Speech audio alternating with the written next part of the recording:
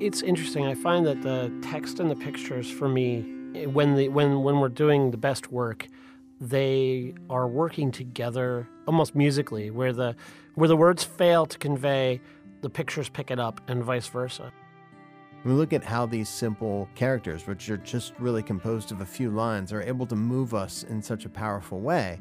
I think that speaks a lot about the power and the impact that comics have to tell stories both short and simple or beautiful and profound. That's Steve Ellis and David Gallaher. They're co-creators of the graphic novel series High Moon. And this is Artworks, the weekly podcast from the National Endowment for the Arts. I'm Josephine Reed. When High Moon came out in 2007, it created a sensation, winning multiple awards, including the Harvey Award for Best Online Series. And why not? It's like a mashup of Sergio Leone and George Romero. The brainchild of visual artist Steve Ellis and writer David Gallaher, High Moon tells the story of a bounty hunter in the late 19th century town of Blessed, Texas. But this is the Wild West with a supernatural twist. Blessed is a town plagued by werewolves, and our bounty hunter himself has haunting secrets to conceal. Fast forward 10 years, and Paper Cuts is reissuing High Moon. Volume 1, Bullet Holes and Bite Marks, has just come out, with Volumes 2 and 3 to follow. And Paper Cuts has done it in style, remastering the art and presenting High Moon in both hardcover and paperback simultaneously, giving the reader, according to David Gallaher, the full cinematic experience. Steve Ellis and David Gallaher have been collaborators for 10 years. Among the comics they've co-created are The Only Living Boy and Box 13, as well as bringing the High Moon series to an end with new material in Volume 3. Comic book fans have been thrilled by this unlikely combination of werewolves and the West. It certainly piqued my interest. Who thinks of these things? How do you come up with that idea? Was that you, David, or did you talk about it together? How did you hatch this? So I came up with the initial concept of the series, and this is David speaking. Yeah, this is David speaking. I came up with the initial concept for the series back in 2004. I had grown up in an old Civil War town, and I was always struck by the idea of this idea of maybe doing a werewolf vampire Civil War story, where like the North would be vampires and the South would be werewolves, and it's just sort of those ideas you have like driving to work. But as I got to thinking about the series more and more, and that idea more and more, I was really struck with some of the ideas that Steve had mentioned previously, which are those ideas of savagery versus civilization. And, I had this vision of this awesome, OK Corral kind of gunfight where at midnight, people would start firing and one of the people would end up being a werewolf. And I thought, oh, wow, that's so cool. And so the idea of High Moon came up just toying around with ideas. But as I really got into thinking about the mythology of the werewolf, I also thought about real-life historical events that might drive werewolves to be really interested in the Old West. So I looked up the secret history of Jim Bowie's silver mines and old boom towns, and I took real history and used it as an opportunity to tell a compelling story about werewolves, human savagery, and civilization. Steve, this was so successful. It was an award-winning comic book. 10 years later, it's being re-released in this gorgeous form. Why do you think it resonated the way it did? Well, it's a good question. I think for me, the idea of werewolves and the Old West, I guess, is immediately when I heard that and David threw that at me, it immediately resonated with me just because I like monsters and stuff like that. But also because the werewolf is an idea of the inner beast coming out uncontrollably, once a month or whenever, however the myth you're following works. And that myth resonates, I think, historically because of the idea of that inner conflict with the civilizing aspects of, humanity. It's very, Jekyll and Hyde, the beast within. And I think the Old West is also a conflict between the civilizing aspects of the late 1890s, the savage version of the gunslingers, that were there after the Civil War. So you have this conflict between kind of a beast and a civilizing aspect. And I think those two concepts smashing into each other of civilization and the inner monster is a long-standing conflict that I think we all deal with that psychologically a little bit. And so when you combine them together in a graphic novel, it just explodes. Yeah, I think so, yeah. Absolutely. Now, was this the first collaboration between you two? Yeah, actually, at New York Comic Con in 2007, we started talking about this. And so it was pretty soon after meeting there and kind of reigniting a friendship, we started to talk about the project. And then very soon after, we were in with the DC Comics group, where they were publishing the book. So it was within a few months of just kind of getting back together. 7 months. In February, we had, in February, Steve and I had started talking, and then we started working on High Moon in July of 2007, and then it debuted October 30th of that year. The process of you two working together. David, you're the author. Steve, you draw and ink. How does it work? Do image and text come together at the same time? Does the image follow the text? How does this go? So usually what will happen is Steve and I one of us will come up with an idea. So it'll be something. And we'll call the other on the phone. Hey, I got this crazy idea. How about we do this or we do that? And then the other person's like, oh, yeah, what about adding this or this or this or that? Or did you think about adding flying monsters with 3 eyes as opposed to 4 eyes or whatever? And then when we're done, all that brainstormed morass of information is funneled into an outline, which I usually type. I send that to Steve for review. He'll kick in a few notes, and then we'll break out into like groups. So we'll do character design. Steve will do some character designs. I'll take Steve notes and make a pitch or a more fully fleshed outline, and then we just collaborate every step of the way to make sure that it's working properly. So what do you think of this design, or what do you think of this story idea, or so there's a lot of collaboration back and forth. Yeah, not to interrupt, but what we end up doing is David will often have an outline of a page or a scene, and then together we'll kind of back and forth. I'll be sketching, he'll be writing, especially if we're in the same room together. It works out great. We'll be changing the story, or at least altering the story as we go, kind of finessing the storyboards for each page. And then once we kind of get the storyboards written out, and David is concurrently working on text for the panels, dialogue and things like that, then we kind of go into our own corners, and I do finished artwork. I take it to finished pencil and then ink and then color, while David is kind of finessing the script. I get him the pages, and sometimes the script changes a little bit. Sometimes the artwork has to change a little bit to fit the final idea, and then we move on to the next page. It was very convenient when Steve lived like 2 blocks from my house. So move far away. Now he lives far away. Now he's in Ithaca. That's right. Yeah, so my fault. Yeah, so we used to live 2 blocks away from one another, and so it made it very easy. So like every day or every other day, I'd come over to his studio and we'd collaborate. So it's a little different now with Steve living in Ithaca, but we use things like Skype and Dropbox and Slack and other programs to sort of help ease the collaboration along. And it's been great. I mean, we've worked on High Moon and numerous other projects since then, and it's just been great. And going back and doing new High Moon stories is a lot of fun because it's like learning to ride a bike. We haven't forgotten. So explain to all of us what's going on with this reissue, because you're writing new High Moon stories as well. Right. Yeah. The first 2 volumes are going to be previously seen material, not necessarily previously printed material. And then the 3rd volume is going to wrap up the entire series. When we did it for DC originally, the imprint that High Moon was a part of ended. So because of that, the story had to stop for a while. So basically, we're starting off where we left off with the story with the next couple of story arcs. I see. So you didn't necessarily come to an organic conclusion. It was sort of forced on you, and now you get to pick it up again.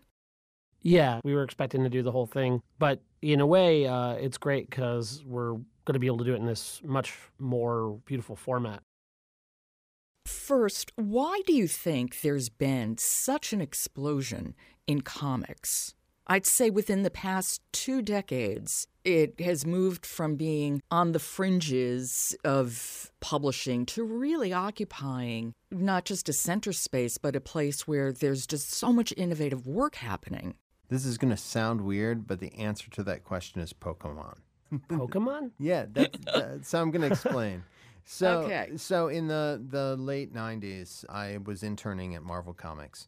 And the comic industry wasn't in a really, really profound place. Right? I mean, it was in a profound place, but it was profoundly bad. So the industry is profoundly bad.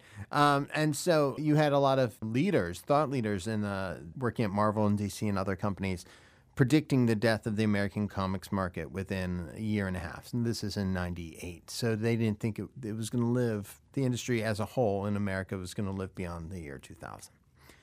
So in 1999, Pokemon broke big, and all this Pokemon manga flooded the book market. And it became so wildly popular that other comic companies learned how to follow suit, developing more and more of their titles for the bookstore markets and for the libraries and schools. And so what you had happen was these kids were younger and younger and younger, and they were getting access to more and more stories that weren't just confined to comic book shops. And so at any given day, you could walk into a Barnes & Noble in the early 2000s and see kids littered all over the floor just with manga in their hands, just reading on the floor, reading in the graphic novel section of Barnes & Noble. And manga is Japanese comic books as well as a style of comic books. Yeah. Right. In that time, you also saw the rise in superhero movies, and so exposure to superhero-related and comic-related content also happened to rise. So people became more aware of things like the Avengers and Spider-Man and the X-Men. And so that created gates of entry into allowing kids to find and access more material, whether it was cartoons or comics or accessories, and create better brand awareness of these characters and these icons. What do you think, Steve? Well, it's funny. I think there's a lot of what David said is right. I think also from the standpoint of the Hollywood aspect of it, I think a lot of the people who are deciding on ideas for films and TV shows for the last 20 years have really used comics as a springboard for getting ideas and, in a way, a testing ground for new projects, new ideas, new things like The Walking Dead came out of comic. It's not just relegated to superheroes. So it's the actual medium of comics itself. You can see it. You can read it pretty easily. The other side of it, too, I think, is from the educational standpoint, more and more librarians, I think, and teachers as well, in the late 90s and early 2000s started saying comics were a really great way to get kids who had trouble or were resistant to reading into reading. So, in the early 90s, I was brought in on a project for Scholastic Books at one point to do a bunch of classics illustrated books to try to get reluctant readers interested in reading again using comic books as a bridge. And so I think a lot of libraries and bookstores opened that door for that reason. And I think you had teachers and schools and librarians all saying that this is a great material for reluctant readers. So they stopped saying to kids, don't read comic books, they're garbage. They started saying, hey, actually comic books can be pretty good. So I think that also changed the perception of what a comic book or a graphic novel could be. Yes, because it isn't just for kids also. I mean, what happened, I think, in the past couple of decades is it's adults now read graphic novels, and there's no sense of them being dumbed down for adults. It's simply another very, very vital form of communication. When the Watchmen movie trailer debuted a few years ago, I want to say that was 2009, 2010, when that Watchmen movie trailer debuted, DC Comics sold, because of that trailer, 1 million copies of Watchmen. And so the desire to go back and just be exposed to great stories, I think, is definitely prevalent. And I think people just want these really great, explosive, powerful, dramatic stories, whether it's Persepolis or Mouse or the X-Men or Watchmen. I think that there's a real desire to be lost in that story. Yeah. And I think the idea of mixing text and image is a powerful medium for any story. And we do it in our advertising, and we've done it throughout history. And for a while, I think comics had a bad rap because of the 1950s, basically in the 50s, that were trying to kind of condemn comics for being a problem for children and for other people, and then the dumbing down of comics for a long time. And I think as a medium, it's been slowly kind of dragging itself out of the muck, and artists have been using it as a medium to try saying more important things more and more as time goes on. Right. Scott McCloud who wrote Understanding Comics, has a really great piece about this in his book, where he talks about how by creating a more simplified form, we're better able to identify with the characters that are in the stories. We look at things like Calvin and Hobbes, which are immensely popular, or the Peanuts, which were immensely popular. And we look at how these simple characters, which are just really composed of a few lines, are able to move us in such a powerful way. You know, I think that speaks a lot about the power and the impact that comics have to tell stories both short and simple, or beautiful and profound. And I think that ultimately is why I love working in the medium. Well, yeah, and now to really put you on the spot, I wonder with both of you, what comics enable you to do that you might not be able to do in another medium? David, in your case, for example, if you were just using text. That's a good question. So if I were just using text, I think ultimately I love thinking visually. And we live in such a visual world. I mean, we're always looking at our phones, we're looking at TV, we're looking at movies, we're surrounded by all these great visual, powerful images.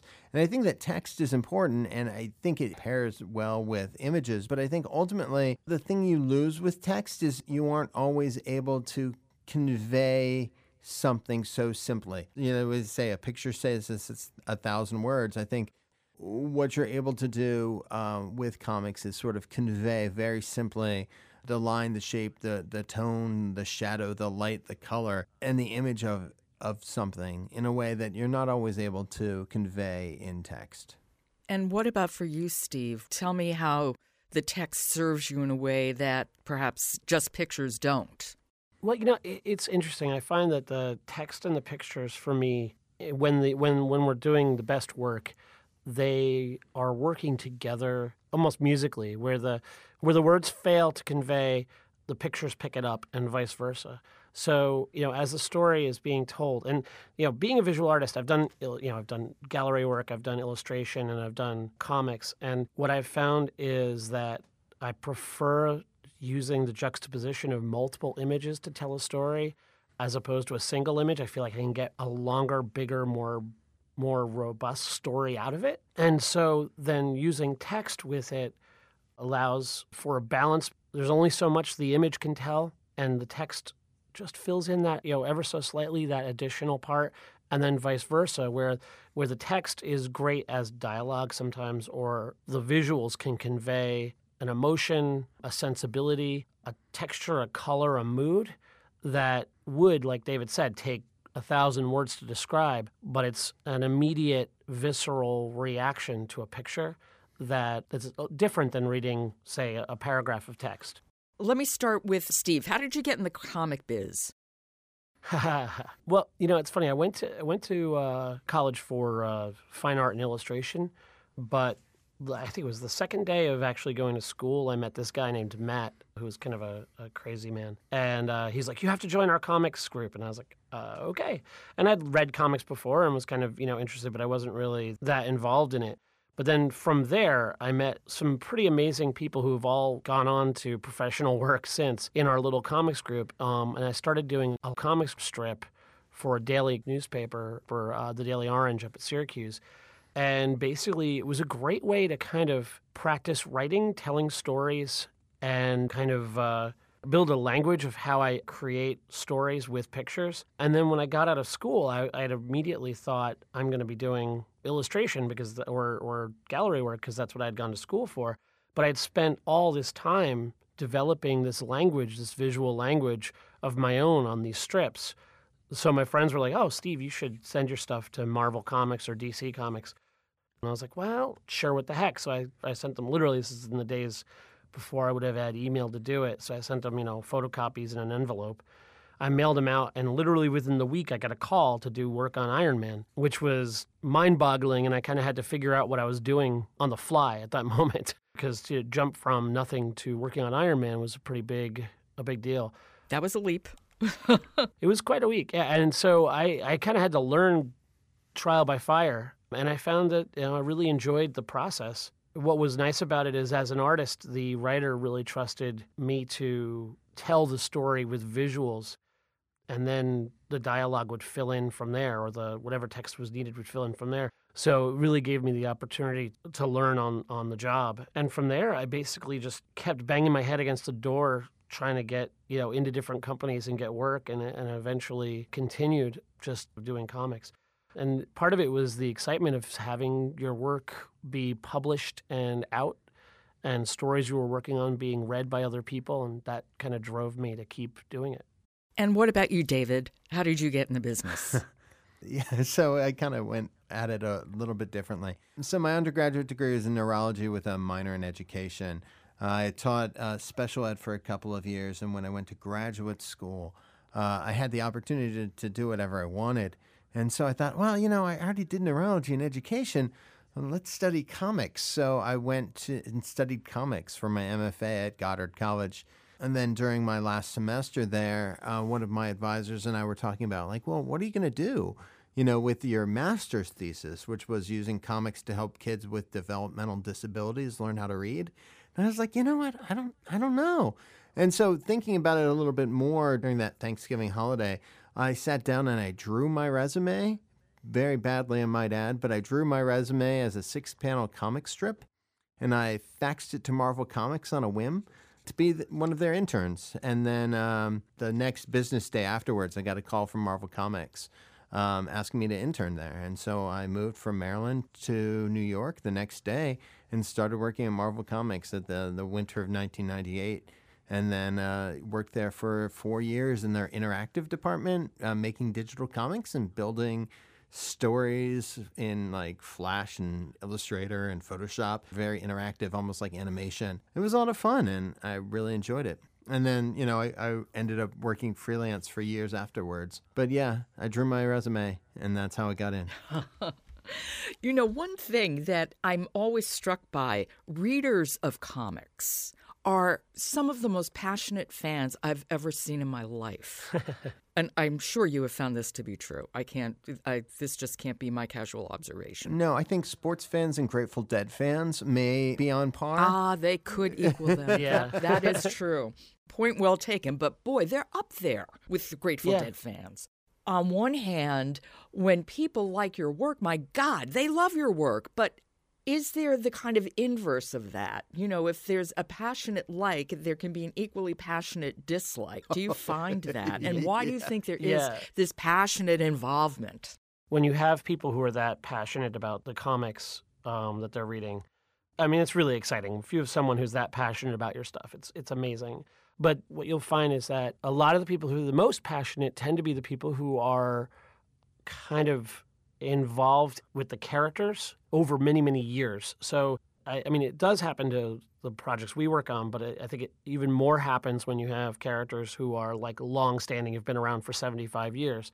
And I think they become almost family to the readers, to the degree that the readers get a sense of who this character is, what they would do, and also what they wouldn't do.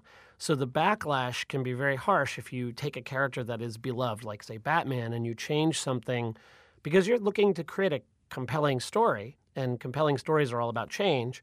You have to change things, but sometimes they don't like it when you change their characters, even if it's in the purpose of telling a good story, because they've invested almost familial relationship with the characters to the point where that character would never do that. Why would you ever imagine that character would do that? And so you'll see that kind of backlash against certain stories and against writers and creators when they do things that seem to go against what the fan conception of what it is that character would or wouldn't do. Because it's almost like a violation of the character. Right. I mean, in that way of sure. thinking. It's similar in some regards to Star Wars fans or Star Trek fans, but specifically on a that violation. You know, what did you do to Kirk or Spock or whatever? But, you know, we read comics as solitary human beings in a solitary space. The voice that I have when I'm reading Batman in my head is very different than the voice that Steve has when he's reading Batman in his head. You know, and so we're all adding these soundtracks and creating our own narratives for how these characters live in our brains. So when other people start to take on these characters and their voices don't match, it might chafe us a little bit.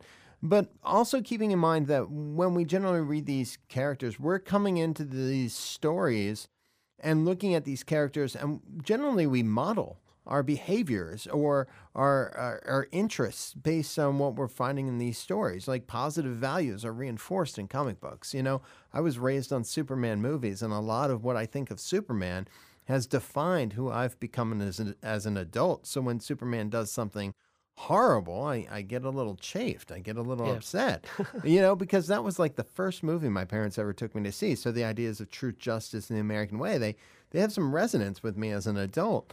And I was raised on Super Friends and all these other things that created a moral compass for me, like a secular religion in a way. And so, you know, what my values mirrored the values of these characters that I read. And so whenever people feel that stuff's violated, they get upset. People dress up as these characters. They dress up as Batman. They have their own version of what Batman is.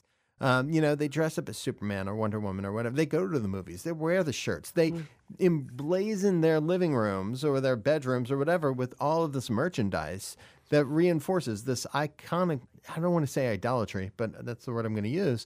But there's a lot of idolatry in terms of like what Wonder Woman represents to women, or what Batman represents in terms of rugged individualists, or Superman, aspirational values. And so when we see these things portrayed, it's definitely a problem, and it definitely creates this negative reaction. And what's interesting, there's a lot of readers devote a lot of time to creating almost their own adventures of the characters in their heads. And frequently they want to become writers or creators themselves, or they feel they're part of the creative process. They have a stake in it. And like I said, you see that in Star Trek fandom, and you see that in Star Wars fandom. But I think comics are sort of the barrier between fan and creator are very, very, very thin. There's a lot of intimacy, especially when you go to a comic book convention. Fans have access to creators in unprecedented ways, in ways I don't think you find in like music or film or television or theater. There's almost public, not quite public access, but, you know, creators are available for fans on Facebook and Twitter and whatever in a way that you don't really see in any other type of medium. Now, let me ask you this. Do you see a connection between gaming and comics? Like role-playing games? Yeah. Oh, yeah. Well, Yes. you know, it's funny. I've also done a ton of artwork for games, and I've designed games. And David's also designed games. And I think the interesting thing for me about games, especially role-playing games, is the creative aspect of sitting in a room and brainstorming a story together. Yeah, it's that shared narrative, I think, is really, really powerful. Yeah. When I was, maybe when I was 15, it was, let's walk into a room and you fight an orc. But as time went on, we started getting into much more deep stories and much more involved stories that ended up having influence on being able to tell involved narratives in other mediums. Well, I think that there's an aspect of world building as well, and that's something that you and I do a lot, Steve, which is the idea of you're not just characters in this adventure world, like just adventuring together. You're characters who are part of a much larger tapestry. And so what we've done with our stories like High Moon and to a degree The Only Living Boy is that we've taken our characters, and every story they're going, every chapter almost, they're going to another aspect of this world, whether it's like going to Ragged Rock, Oklahoma, or London, England, or going to like the underwater palace of Myrmidonia or the flying hive city of Sectuarius. So we always want to make sure that the characters are exploring their world and being a part of it in a really immersive way. And I think that role-playing games really gave us that sense that the sky's the limit. In role-playing games, there's an unlimited budget for special effects. And it's the same thing for comic books. Yeah. Is that we're If not... you can imagine it, you have it. You Yeah, can we're do not it. beholden to, what Lucasfilms can provide or any sort of budget that Warner Brothers might dictate. We have the budget of our imaginations, which is boundless. And that is a lovely place to end this. This has been a great conversation. Thank you. Thank you, really Jill. appreciate it. Thank you It very was much, Jill. fabulous. That was David Gallaher and Steve Ellis. They're co-creators of High Moon. Now, Volume 1 of High Moon, Bullet Holes and Bite Marks, it has just been reissued. When can we expect to see Volumes 2 and 3? Oh, yeah. So High Moon Volume So High Moon Volume 2 will be out May of 2018. It's called Wicked Ways. And then the conclusion for that trilogy, High Moon Volume 3, Dead Reckoning, comes out October 2018 in time for Halloween. Gentlemen, thank you so much. Thank you, Joe. Thank you very much, Joe. You've been listening to Artworks, produced at the National Endowment for the Arts. And the Artworks podcast is now available on iTunes. Please subscribe. And if you like us, leave us a rating. It really does help people to find us. For the National Endowment for the Arts, I'm Josephine Reed. Thanks for listening.